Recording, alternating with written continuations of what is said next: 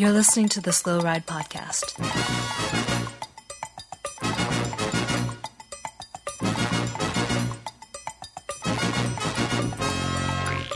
Bikes, advice, and rumors straight from the source.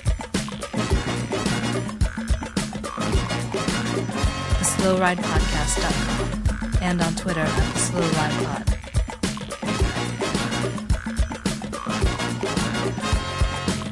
Enjoy the ride.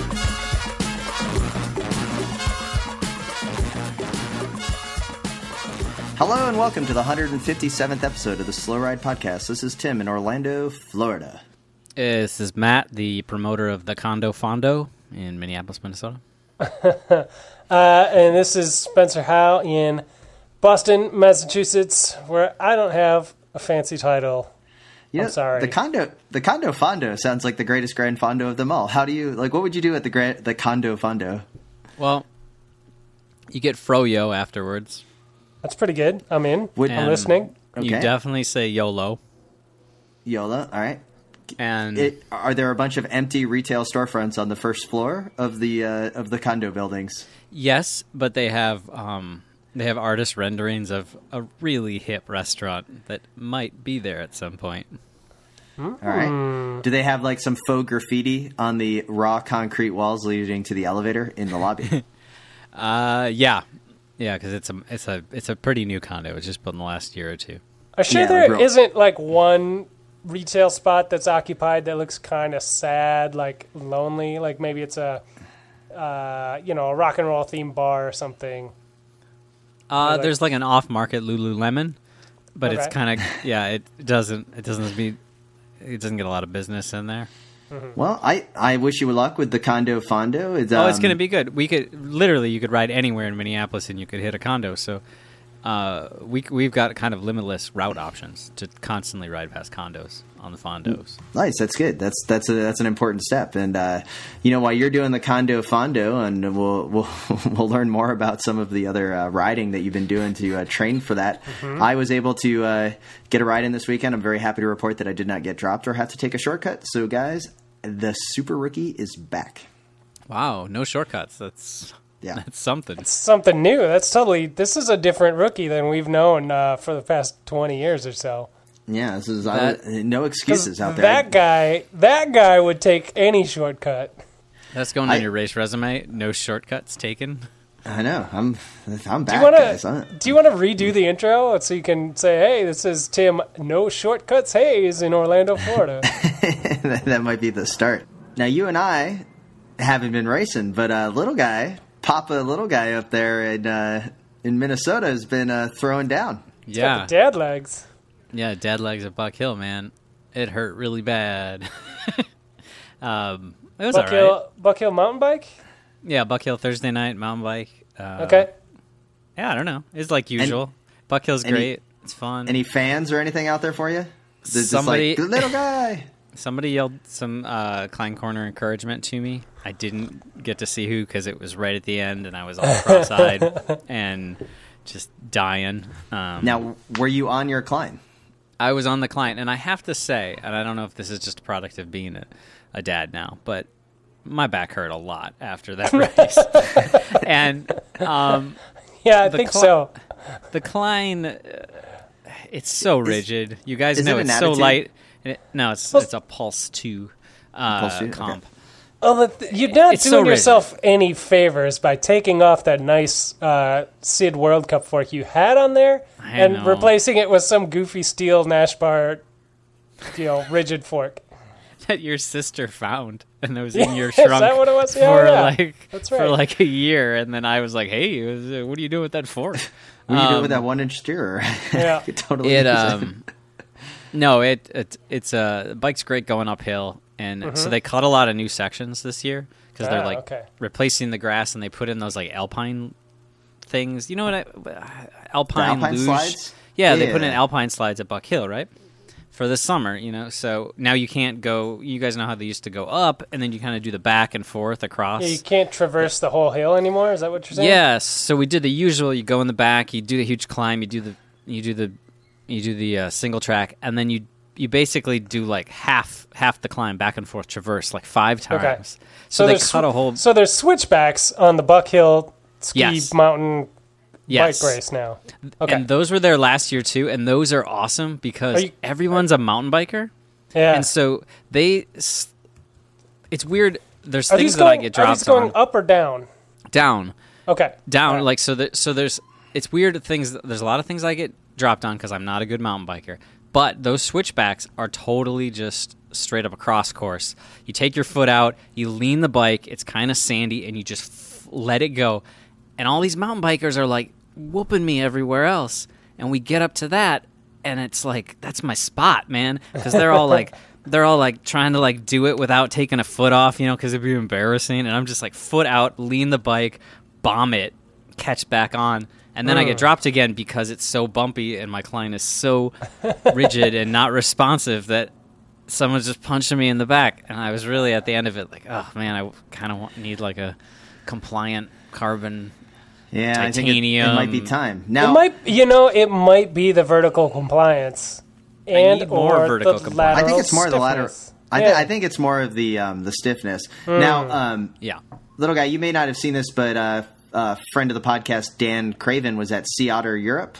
I saw that all over Twitter this week. He was posting the pictures of the pictures of the vintage Kleins that he's come across with the hashtag Klein Corner. So thanks, Dan Craven, for spreading the hashtag. Now that hashtag, it's got a lot more play right now than hashtag Greenway Stories from when I checked last week. I haven't been helping myself out with that one. And you guys help me? Yeah, we'll help you. And that's Dan's making a pretty strong push to be the VP of Klein Corner Industries. So Dan's making a solid push to get back on the podcast before we have Mitch Docker on the show. I feel like it's a race, yeah. Oh, yeah. You think he's having? You guys, I almost wore my Namibian national jersey today. Oh, I went out on a ride and I was like, maybe, I don't know, it feels like the day for it. I was just going out solo. I felt a little too jazzy to be solo, you know? But do you have any of those high-quality Namibian biscuits to have in your pocket? I didn't have any rusks, so it wouldn't have been a, the jersey doesn't fit right without the rusk. It's weird. It it's like conforms and there's like a weird shape there, and you need the rusk to like fill out the jersey properly. Yeah. I've had the rusks in my Amazon cart for like months now, along with the tea that Dan recommended that you have to have with the rusks. And I'm just like, I don't know why I haven't pulled the trigger, but well, it's because it's not on Prime. You're just waiting to get that bill up so you get the free shipping. But oh man, hey guys, you pull the trigger before I come out there in July, and so we can sip this fabulous Namibian tea. I might have to come up rusks. for that. I don't know if I'll be busy, but I might have to come up. Robert, before we get into the show, Robert Silva sent us an email. It says, Giro recap. For guys who supposedly love racing, you seem to spend a lot of time hating on so much of it. Grand Tour is too long, boring, hate TTs. I wonder if any of you listen to the Velo News podcast or the cycling podcast. Keep trying, boys. Robert, sent from my iPhone. So, Robert, thank you for sending the email. I like that you did send that email from your iPhone. That means that you were really enjoying the podcast when you sent that nice email to us. We do love Grand Tours. We just think that they're boring more often than not until they really start to pick up. Yeah, they've hit kind of a formula. And I would say they hit this probably 20 to 25 years ago, maybe even more, maybe 30 years ago, that you've kind of, you learn to sort of wait for the same sort of instances to happen. And the only thing to change it up is a mechanical or some sort of crazy crash. Well, I do want to, he does point out that you guys hate TTs, and we'll get to it a little bit here when we talk about the Hammer series. Oh, I love them now. We pretty much hate time trials. So no, they're awesome now. Well, and I think Little Guy went on and on last week about how much the Giro TT changed his tune a little bit. So you're right. You're right. My bad. I did read that email when it came in, and I thought, maybe we are a little negative. Maybe I don't want to be a negative Nancy. And then I listened to the episode, and honestly, there was a lot of positive talk throughout that whole episode, and maybe give it another listen with some open ears, and I would recommend you listen to us at 1.5 to 2 times speed. Yeah. We really pick up the. Well, a big part of what I in particular was gushing about was the Hammer series that just wrapped up today. Well, we are 10 minutes in. I can't believe we've waited that long. We're going to talk about the Hammer series here. The Hammer series is the Velon produced professional bike race over 3 days. Velon being the incorporated business of about 10 Pro Tour cycling teams. This 3-day race was all about the team over the individual. The first day on Friday was a kind of a climb. It was called the Hammer Climb. It was a 7-kilometer circuit race with the climb at the top, basically a points race. Every time around, you get points for the top 10. Saturday was the sprint stage, where every time across the finish line, you had a sprint. And then the final today was the team time trial pursuit, almost like a fox and the hound. So if you were in the front, or if you were in first place, you got the head start with your bonus seconds. And there's a lot to discuss. It was free, held over. You could watch it on either YouTube or Facebook Live and see the coverage. I got to watch the Declan Murphy and Robbie McEwen broadcast, but I know GCN also was doing a live cast of it. What's important about that to note is that it's still on the Facebook Live. Like, you can go to their page, and if you missed it, you can watch a high-def feed right now of this race and see what everybody's talking about. I'll call you guys back in about, 3 hours, you think? 6 hours worth of racing. 6 hours? All right. Yeah. And, so this whole race, Velon, so much of what we know about Velon going into this is all of the on-the-bike cameras, right? And the cameras in the car. So they're trying to make it as F1 as possible. So I think right away we should get into – I feel that this event has a ton of potential. This could be a great weekend of watching a couple times a year. I thought it was fantastic the way it was set up, but let's there are some ways to go. Who won? Well, let's talk about that first. Okay. Team Sky. What happened? Team Sky. Okay. Team Sky won so they today dominated because they're the best team in the world. They win the Tour de France. Team Sky won today in the team time trial with a sprint against Team Sunweb Pro Job in the. Wait. You said time trial, and then you said sprint, so I don't understand what's going on. Well, I don't think anyone really understood what was going on. This is what you're getting at. They sprinted against each other because apparently in the final 400 meters, the drafting rules of a team time trial go out the window. And but Team Sky had a 35-second head start after the first two stages because of their bonus seconds that they had from their places. Yeah, they accumulated on the first stage. Okay, so this sounds like a mini stage race, kind of an omnium, if you will, right? Yeah, omnium. I would say that the closest thing this represented was it was a night at the track with two different types of race styles, and then you had the team pursuit, which is like a handicap race. Yep. So the first day, we're really burying the lead. We're 13 minutes in this podcast, and we haven't talked about the rediscovery of Carlos Betancourt, who went on the rampage on Hammer Climb on Friday, which was the climbing race, every time across the finish line, and he dominated. You know where he started. To the point that people on the internet thought maybe he had a motor in his bike because he looked that fast going up the climb. It was amazing. Well, see, and that's what makes this race exciting is it was not a Grand Tour stage. You know, you didn't wait 80K before the last climb and everybody's ready to go. He had to smash out this climb as hard as he could over and over. It was like hill repeats. And who's apparently been doing his hill repeats is Carlos fucking Betancourt, the gummy bear. And then you start out, Daniel Oss took the first sprint. They went from the gun right away, and he took the first sprint. And then you had Betancourt. Now, here's where the problem started to happen when you were watching live, is that they were the points. If you go across the finish line first, you'd get 10 points. If you got second, you got 8.2. So all of a sudden, there was these weird decimal points. And so it wasn't very easy to follow from a perspective of who's got what points, who's behind where. And they also weren't doing a live race recap or results stream. They were telling you. I saw that. They put the results up after every lap. Yeah, but I want the scrolling results F1. Yeah. I want that. If they can do that in NASCAR, Tim. This is a first-year event. Okay, but here's the thing, Spencer. If this entire event was born in a boardroom of Velon, right, and they're all about we're going to revolutionize cycling, we're going to have GoPros, we're going to have in-camera video.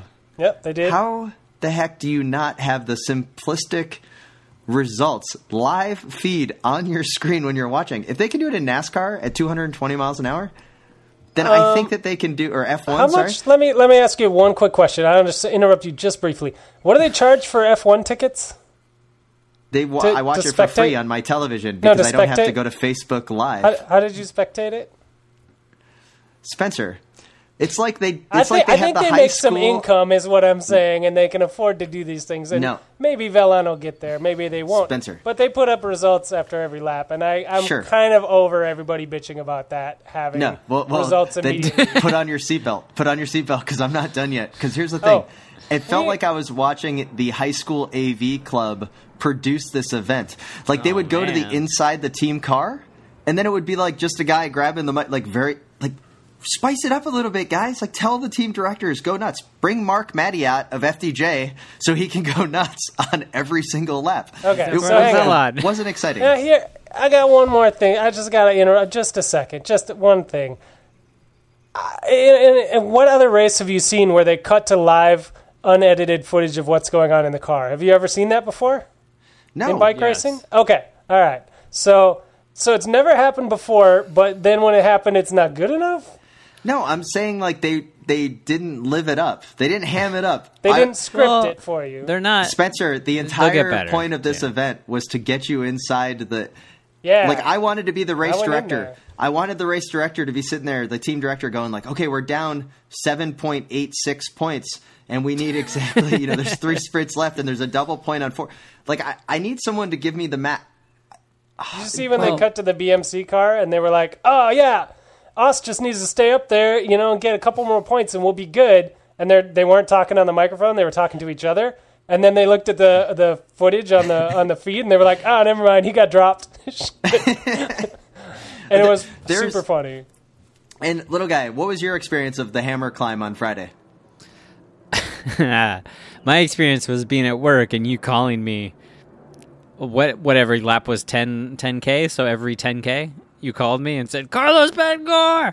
And I was like, no way. You're like, Tim, I'm working. And then seriously, when you call me with things like that, I assume you're lying the first time. The second time, I'm like, well, it's commitment to a joke. It's really committing to the bit. Third time, I'm like, all right, you're getting annoying. I think the third time I answered the phone and said, I think I cursed at you and told you I'm busy. And then the fourth time went to voicemail. Yeah, and then the fifth time, I think I was like, did he really win that many sprints? And then the 6th time, he was in the drops going up the mountain like a cannon shot him out to win the stage. So, yeah, that's my experience. I think we're getting well into the weeds here about whether or not the production value was pristine or not. But what I want to talk about here for a second is the racing itself. Yeah, like, sure, there could be things that could improve. Sure, they might change the course. Sure, whatever. The points, decimals, who cares? Like, I don't care about any of that. I could follow it fine. I'm a cycling fan. It was not complicated. What I am interested in is, did it make for good TV? Yes, it was great. And that's what I think too. Is like, I actually cared about every single time they went up that hill on the hammer climb stage. Like every 7K, these dudes were sprinting up the hill, and there were different breakaways going. And I was like, holy shit, Nippo Fantini is up there. What are they doing? Like. And they finished like third on the stage or something. Like it was crazy. Well, and then there was the whole part that so each team had 7 that they could bring and race, and then the team director could only select 5. So you only have 5-person teams here and 16 so nobody teams. Could dominate. It was awesome. So it was like a Cat 4 race. It was with dudes who knew what they were doing. It was incredible. Like it's so exciting. That's why I was getting frustrated on the decimals, because you're like, man, this is great, because I would be reading on Twitter and everyone would be like, I don't understand what's going on. You're like, no, it's very simple what's going on here. It's a great points race on the track, but they're going up a climb or they're sprinting. I'd break it down even further. I'd say anybody who's confused as to what's going on, I'd say it's very simple. It's a fucking awesome bike race. Just watch it. Like, just absorb it. Who cares what the actual points are? Like, they're going to tell you who's in first and second overall. Like, it's the teams, like, every lap they'll update you. What about what do you need to know, man? Like, just get excited. How about Tom Dumoulin? They raced at the Tom Dumoulin bike park, where the courses were going out around like where they have their circuit where they do crit training, and then there's like a ribbon of road where it's cobbles. It was pretty amazing. day 2 was the sprint stage. What I want to say is UAE Team Emirates was out there, little guy, and the UAE national champion was off the front, like getting points. And I was like, I'm pretty sure that's the UAE national champion there because he's wearing the national champ kit, even though it looks just like the the team kit. It's I believe it's Yusuf Mohammed Mirza who was off the front, and it was awesome to see like these kind of second tier continental teams mixing in and out, like gobbling up points or trying to get in the break. I thought the sprint stage was great, even though lots of crashes caused a lot of damage on some of the protected team sprinters. I think that the Hammer Series won the weekend, even though Dauphine started. Like, more people were talking about the Hammer Series than any of these other races. Yeah. Do you think they stole the format for the first day because one of them had been to Opus once? Kind of. I mean, Opus stole that from a points race on the track, so really I don't think they... Now, do you think Carlos Betancourt had seen Doug race Opus back in the day, and he's like, that's what I'm going to do? Probably. So I want to get back. I'm going to circle on back to the gummy bear, because what he did was surgical. It was incredible. He waited. He made the front group, and he kind of sat back. And on laps 3, 7, and 11, I believe, were double points laps. So he started his charge on the first double points lap.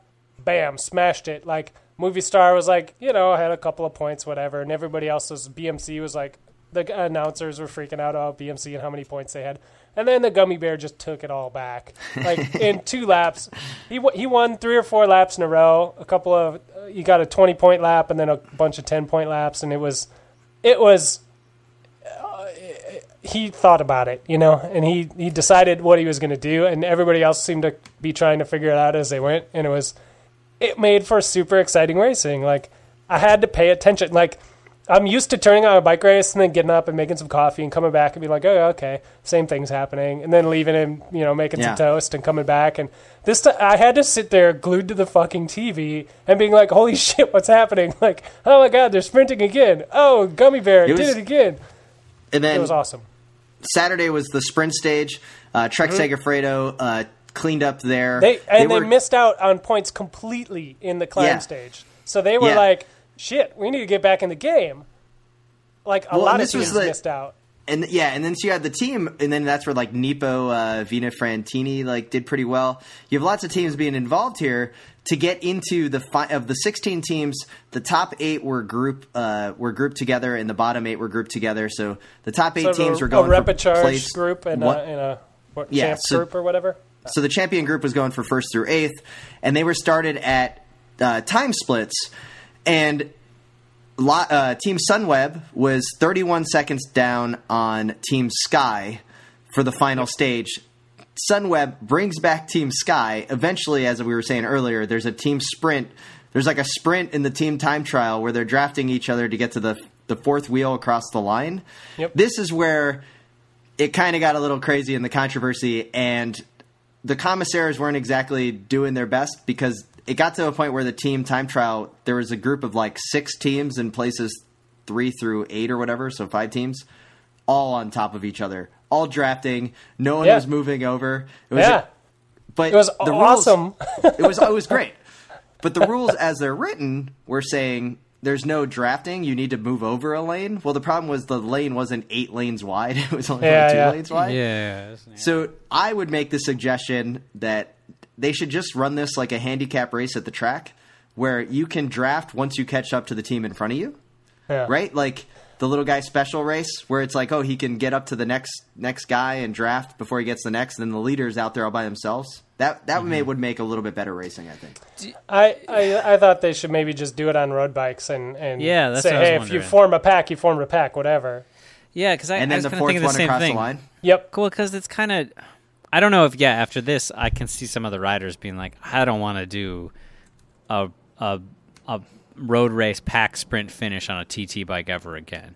I can see all the riders being like, let's just do this stock on road bikes. Yeah, and start out at the time gaps, and if it becomes a race, it becomes a race, It's still for the rider. A couple of things came in on Twitter. First off, it was blowing up. People were confused. The old guard, like Paul Sherwin, was out there like, oh, this is like ridiculous, like because he was just putting up photos of the team time trial drafting.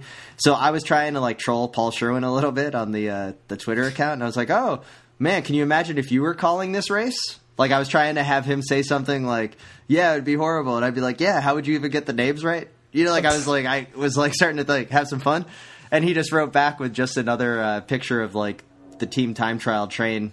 Michael Creed was saying that it was the most exciting team time trial he's ever watched. I was shocked I was watching a team time trial like I was glued to the screen for 50K. It was amazing to see how it was going down. You know, add some graphics, be a little bit better. But the other one, BMC, when they were in group 2, so they didn't get enough points on the first 2 days they were battling for 9th place. Yeah. They had 4 punctures all within maybe a kilometer of each other. So their team was doing quite well in the lead of that second group. And then Daniel Oss got a puncture, and they swapped the bike. And then like 3 more guys got punctures a little bit later. It was pretty insane. Like, and then Derek Lewis hits us up and says like, hey, do you know why it's called the Hammer Series? No. Why? Nails. It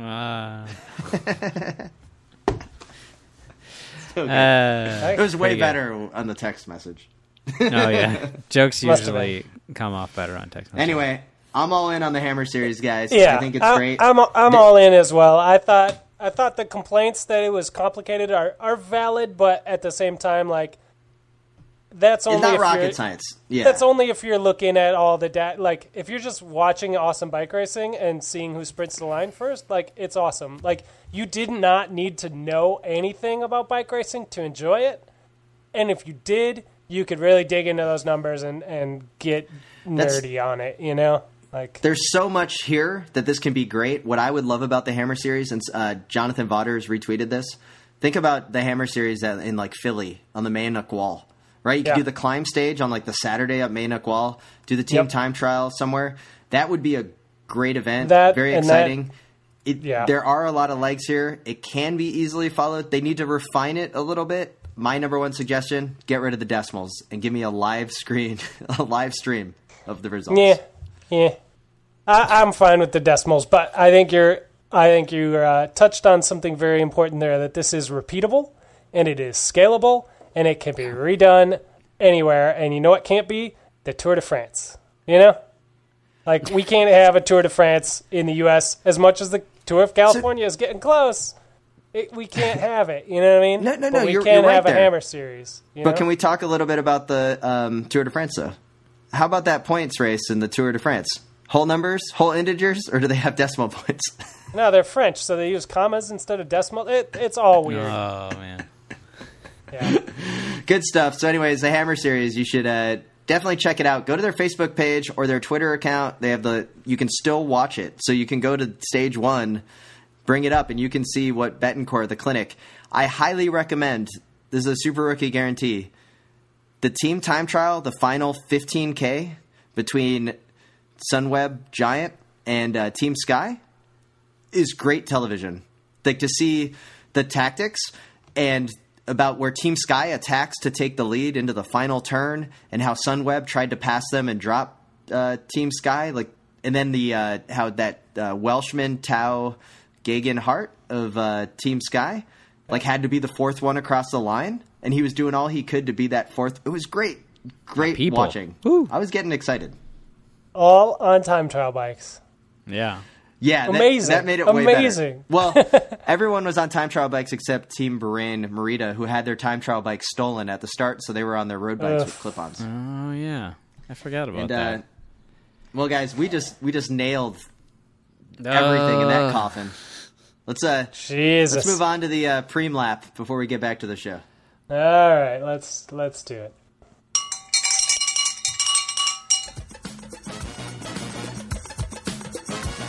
Slow Ride Podcast. Matthew Brachot, Tinkoff Saxon. Lauren Stevens, and I'm here at the World Championships Road Race. This is Lynn from Podium Insight. It's Rassam Bahadi. I'm Alex Dowsett. Normally I'm racing for Movistar. Here I'm racing for Team GB. You're listening to the Slow Ride Podcast. All right, well, the Hammer Series isn't the only thing we're racing for. and all the excitement in the cycling world. Of course, we're talking once again about Health IQ, supporting the podcast, healthiq.com/slowride. Learn how you can save money on your life insurance by being a healthy individual. Great stuff. You've seen the banner ads. Ride 50 miles a week? Hey, now you can save money on your cycling and life insurance. That's true. Special rates for cyclists, runners, triathletes, vegans, and other health-conscious people.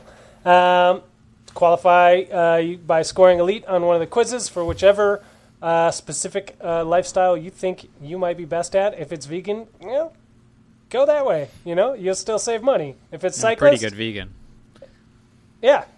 You could probably do the cyclist one or the vegan one, little guy.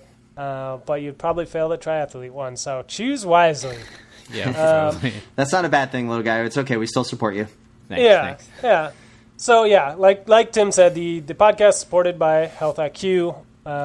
They support us. They support the network. They're a life insurance company. They celebrate the health conscious, including cyclists. So check them out, healthiq.com/slowride to learn some more and get a free quote. You can check out their FAQ page if what our gibberish doesn't make sense to you and get some questions answered. So check them out. We'd appreciate it. And we'd also like to thank the subscribers, supporters of the Wide Angle Podium Network. Go to wideanglepodium.com to learn more. There's a whole entire family of cycling-based podcasts there, including Consummate Athlete. We got to hang out. We also have Crosshairs Radio, which I know is being recorded right now on some in-depth mountain bike coverage from the first 2 World Cups we're going to touch on in a little bit.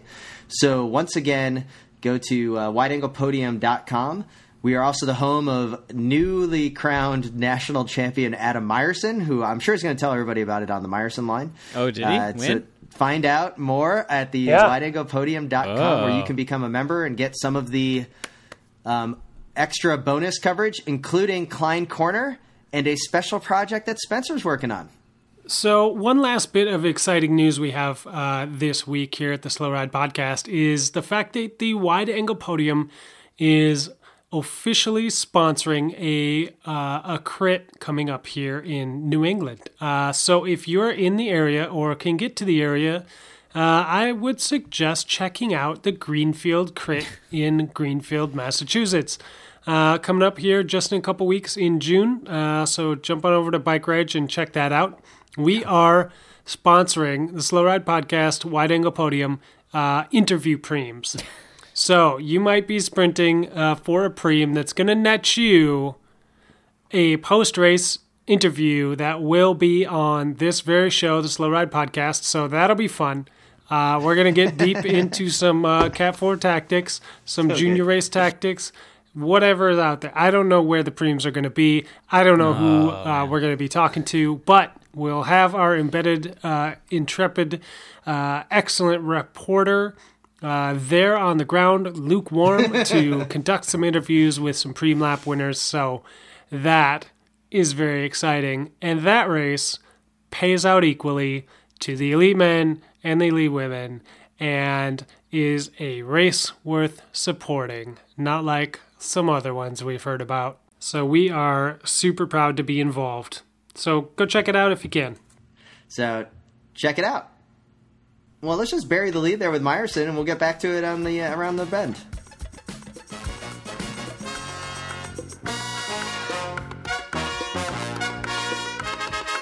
This is Sarah Groff, U.S. Olympian, and this is the Slow Ride Podcast.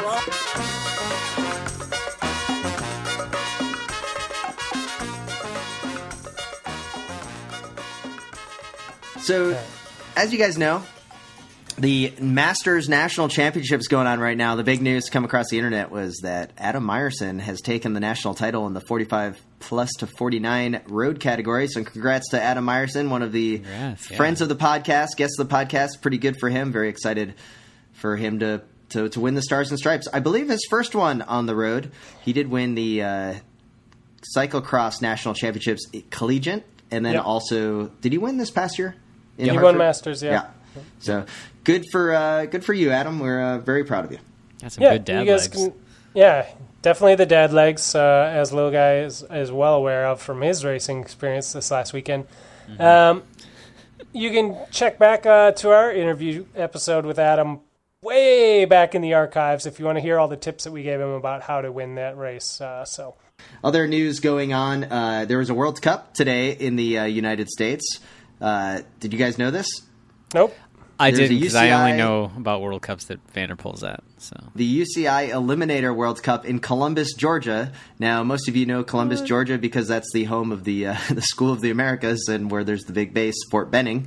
And that's where they also do the Eliminator World Cup, first time ever. And I believe Crosshairs Radio had a correspondent there, Elliot Caldwell, who also sent us an email this past week. And he said, hey, dudes, longtime listener, first-time emailer. Bit surprised you all don't know about Joey Roscoff, so I'll help you fill in the gaps. He's originally from Decatur, Georgia, just outside of Atlanta. And basically, he lives in Athens, and now he's a cyclist for the BMC team. He got his start in the with Holowesko Citadel and then Novo Nordisk. So, basically, racer out of Georgia. Elliot's a big fan of him, and there you have it. Cool. Yeah. Hopefully we'll see some more of him. And the other big news that the radio guys are definitely covering, and probably my favorite thing on the mountain bike scene, is the UCI World Cup coverage on RedBull.TV of Mathieu van der Poel. And in the second World Cup, where the announcers are like, well, we don't know much about him. He's a young gun, but I'm going to pick him to finish high on the podium. And, of course, he did get second place out there in Germany. Crushed it. It was exciting. Yeah. Now my fear is, how long will he be racing mountain bikes? Well, because little guy, he's also tearing it up on the road. Yeah, he won this past weekend, it's French, I'm going to mess this up, Boucles de la Mayenne? It was a 3-stage race. He won 2 of the stages. Okay.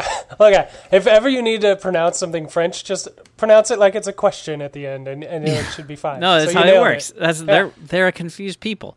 Yeah. The first day of the stage race, he got second place. The second day, he won, and the third day, he won. So surprisingly, he won the GC as well. What the hell? He's a machine, and he won a Tour of Belgium stage while we were out too busy watching the Giro to pay attention to the Tour of Belgium, which I went back and watched a bunch of the highlights. We really should have been paying attention to the Tour of Belgium. It looked awesome. There is so much to talk about here, like watching the mountain biking. We've talked about how much we enjoy it. If you want to get more in-depth coverage, definitely check out Crosshairs Radio, because they've been spending a lot of time on the whole mountain bike series. Yeah. But the best part was when the announcers were like not really knowing who Mathieu van der Poel was at the first round of the World Cup in the Czech Republic. And then they go to Germany, and they kind of knew who he was a little bit more. Like, they were like, oh, we should watch out for this guy. And then it was a very, at the end of the sentence, after they both drank water and they had moved on to the next topic, they're like, oh, he's also the cyclocross world champion. And then they, moved on. It was like that didn't really partake in the discussion. And he was also a junior world champion. I mean, he's been almost an everything world champion, and it seems like he's probably gonna be an everything world champion. But they seemed confused about him, which was confusing to me. It was like, are these guys cycling fans at all? Yeah. Like, how do they not know who this guy is? And then he's immediately on the front, crushing it, taking it to the world champion. It was great. I love. So that who's guy. gonna be at the end, 15 years from now, little guy? Who's gonna be the more influential Dutch cyclist? Dumoulin, Kruijswijk, or Mathieu van der Poel? It's not Kruijswijk. It's going to be van der Poel. Because the way he's riding on the road, I mean, that Tour of Belgium stuff was ridiculous. He beat Gilbert in a sprint, right? Okay, that's nuts. Gilbert's been on a tear this year. Yeah. When he won that sprint, the best part was that he followed Wout van Aert's attack, which he's like, I know this. This happens all the time. This is what I do all winter. This dude attacks. He's super strong, but if I'm here, it's not going to happen. And he just followed it, gunned it. And you could see Gilbert kind of being like, should I follow these wheels? And then being like, oh, shit. I should have. Gone. It's like, who are these kids? Oh, fuck. Oh, these kids are really good. These kids just destroyed everybody. You still think he'll be more influential in Dutch cycling than Dumoulin? Yeah, because he's going to win more cyclocross world championships. He's going to win a world championship on the mountain bike. He's only just dipping his toe in. and he's already crushing it.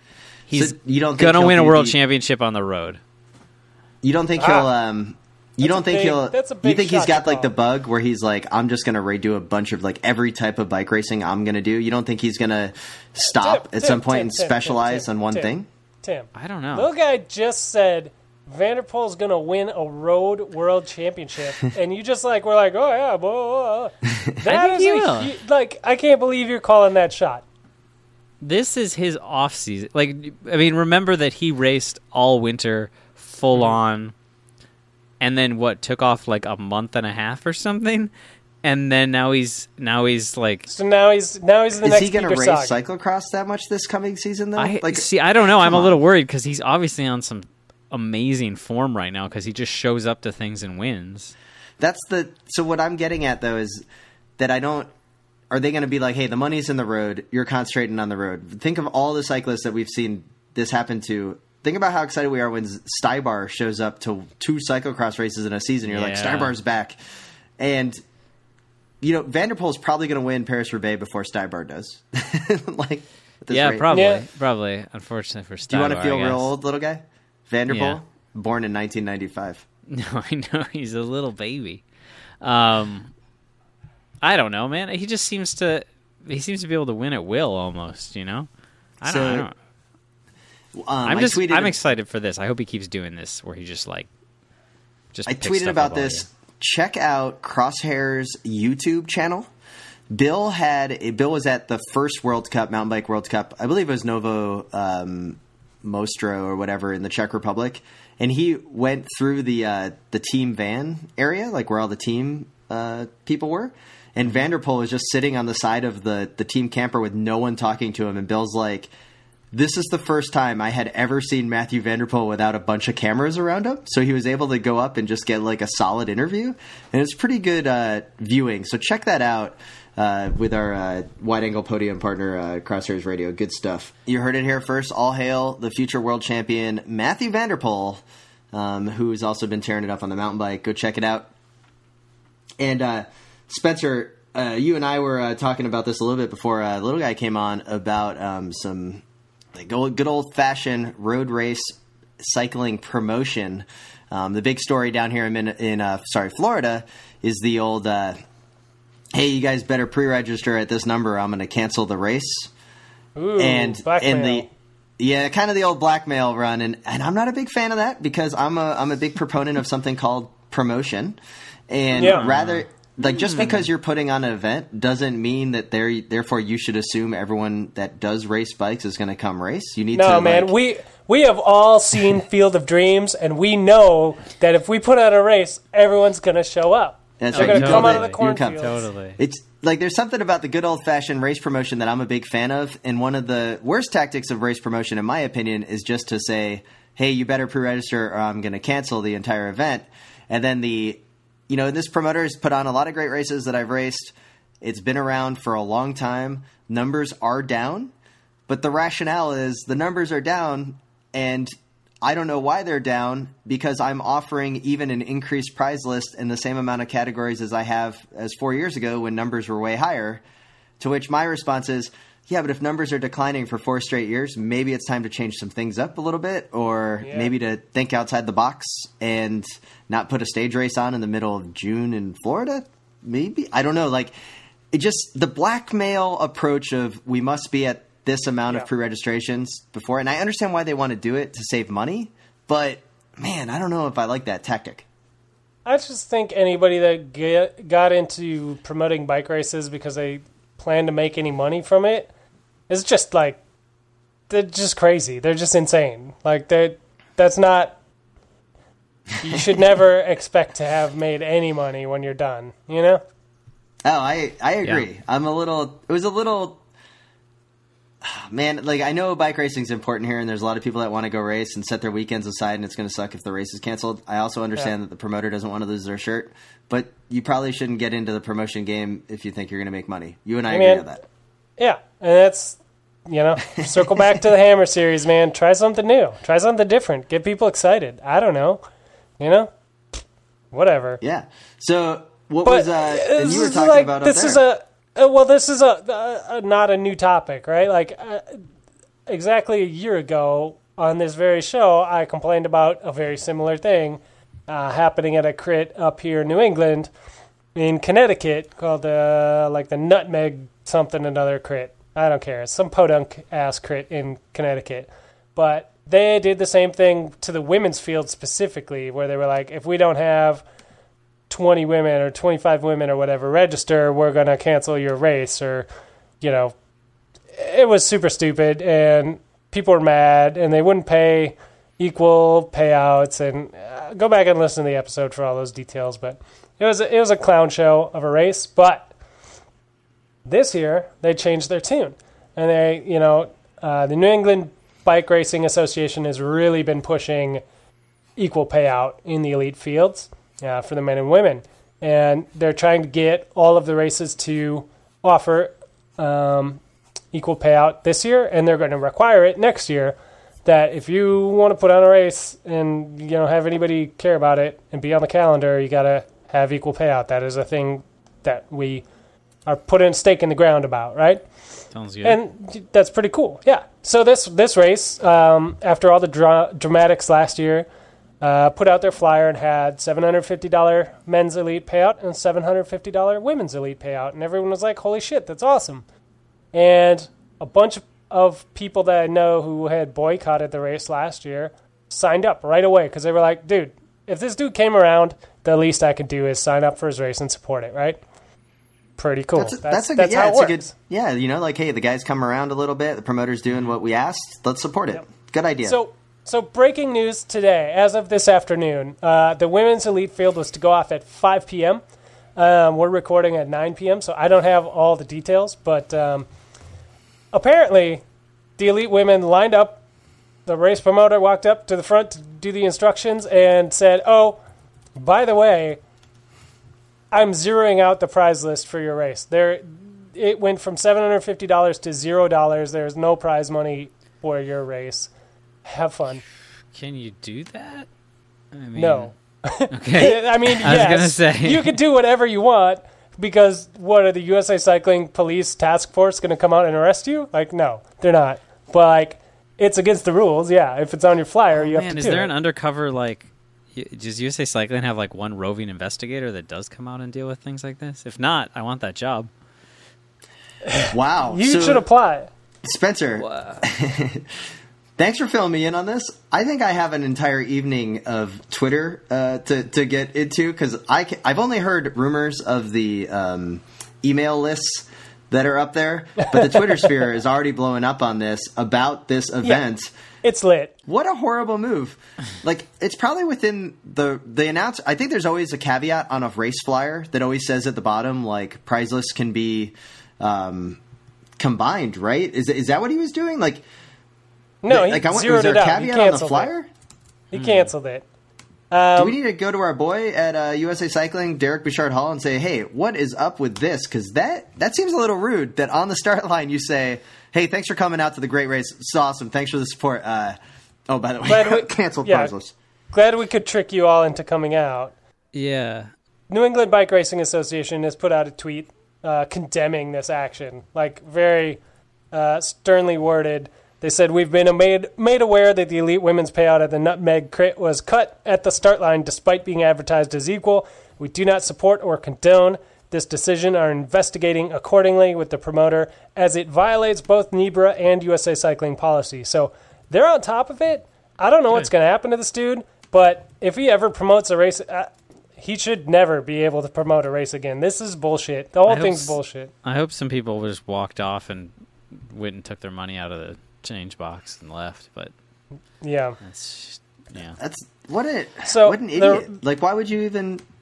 The report from my friend Erin, she said, as someone who's been very outspoken about prior inequality at the Nutmeg race, I wanted to be the first to support the equal women's payout this year. Unfortunately, on the start line in the pouring rain, we were told we'd be racing for medals only.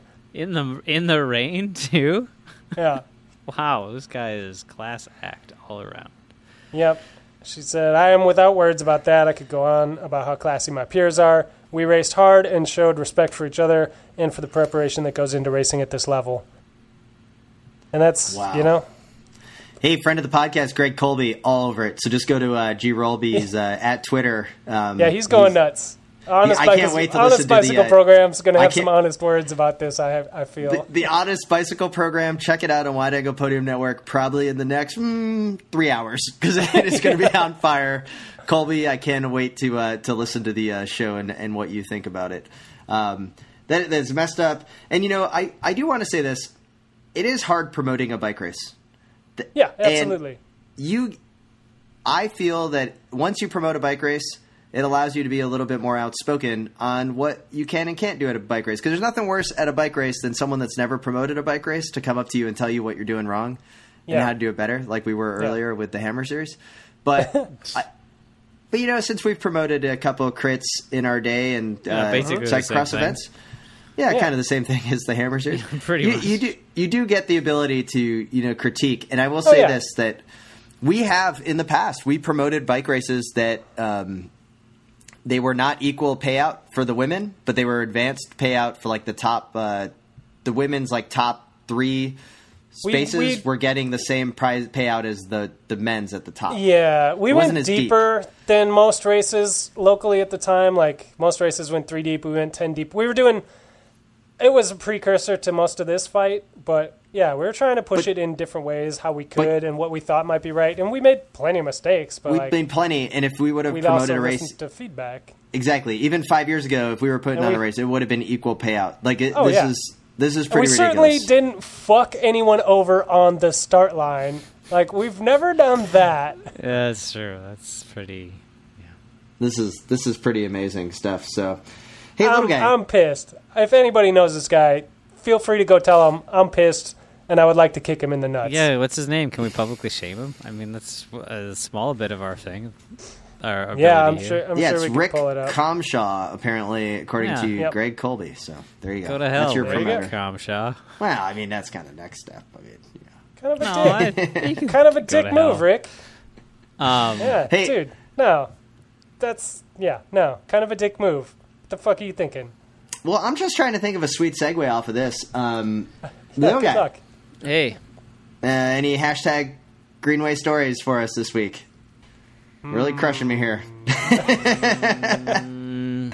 If they're not coming to me quickly, no. All right. Bummer. Sorry. I mean, I got nothing. Hey, it happens from time to time. We did get, once again, Brian Hancock hit us up with another email inviting us out to the Alma GP, and he's really talking about having us come out there to do the announcing where there's a pontoon boat.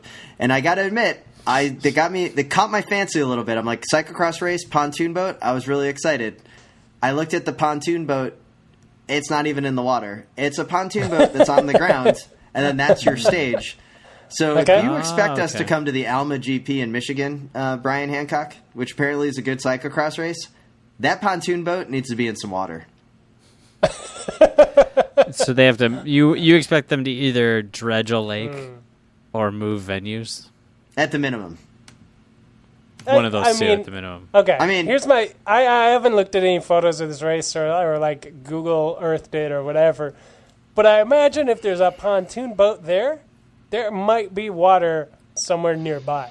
What he does do correctly is that he does not allow podium bikes. So that's a start. So these are good things. That's very good. We haven't had to be on the podium bike watch for a long. We haven't had a good podium bike watch. That's true. I hadn't even thought about that. That was the first platform that this podcast. This was our first political statement we made was against podium bikes. And we really had to take it to task. I think we really shed light on the scourge. Yeah. And I know it still happens, but I feel like maybe the message has gotten out there. It must have, because, we really have not been getting those emails like we used to. You know what I've seen more and more lately that I think could be a new... Okay. I've seen a lot of backwards podiums. Yeah, the backward podium is very frustrating. Like... the second and third place on the wrong sides. It's such a small thing, but when they're backwards, it's I don't know. It's like we're just not paying attention. It happens enough now that when I look at the podium, now I'm going wait, is that backwards? And it's actually correct. It should go left to right, like 2, 3. Second place is always to the right hand of the winner. Like that's how it is, right? Right hand is more important than the left hand. That's like the whole point, right? Well, not to me. Yes. If you're the mafioso, your number 2 is sitting there to your right, not to your left. That's the secretary, vice president, always to the right. There you go. But regardless, I'm with you. Backwards podiums. I think you made it more complicated. Yeah, I know, but as you're looking at the photo, left to right, it should go second and third, with obviously first in the middle. It's pretty simple math. Well, at least they got first in the middle. I mean, come on. If any of our listeners end up at a race this coming weekend or any time in the future, and you see the podium is just set up wrong, do the good deed for the day and just switch those stools around or whatever. But take a picture first so we can shame the race. Yeah, because we once promoted a race 10 years ago, so therefore we can talk about what promoters are doing. Yeah. I've seen pictures where to get rid of the podium bikes in the front, they put a banner in front of the podium, so there's no room for bikes to go. But I don't know if I like that. I think you got to have a podium so you can see if they're wearing sandals with socks on, see if they're still wearing their road shoes. Crocs. Maybe they're an Uggs kind of person, and they're they're going to wear Uggs. Podium shoes are very important. Here's a question, Tim. It's true. Dewey ever wear Uggs to the podium? He did not. Dewey Dickey never wore Uggs because he only sold the finest, freshest, brand new Uggs on eBay. He never wore them on the podium. That's true. You can't wear your product, otherwise you'll never make any money, right? That's right. It's like being now, the importance of a good podium and podium shoes cannot be understated. That's true. That's true, but I'm going to take that, missing out on that, over having a podium bike there any day of the week, personally. Okay. Well, guys, anything else that you've got on your docket, or are we going to call this one a show? I think we can probably wrap it up. All right. Well, probably call it a show. Remember to send in your names. We did get one suggestion of Bling Hayes for the new baby that is on its way. So that's an excellent suggestion. Yeah, I laughed out that loud. One. And shit. Make sure you find us on Twitter at The Slow Ride Pod. You can also find us on Instagram at The Slow Ride Pod. And Wide Angle Podium's also on the Instagram network and Twitter. So you can follow up on whatever new show is coming out. Lots of great guests across all the networks of the shows. You can find out more at thewideanglepodium.com.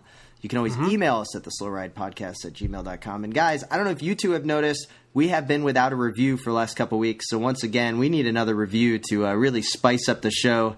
I know Courier Dave in Cleveland was telling us he's working on his 1-star review to really get that going. So why is it taking him so long?